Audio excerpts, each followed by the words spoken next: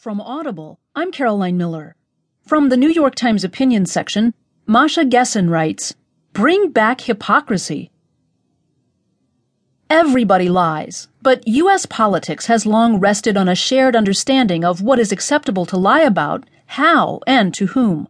One of the many norms that Donald Trump has assaulted since taking office is this tradition of aspirational hypocrisy, of striving, at least rhetorically, to act in accordance with moral values.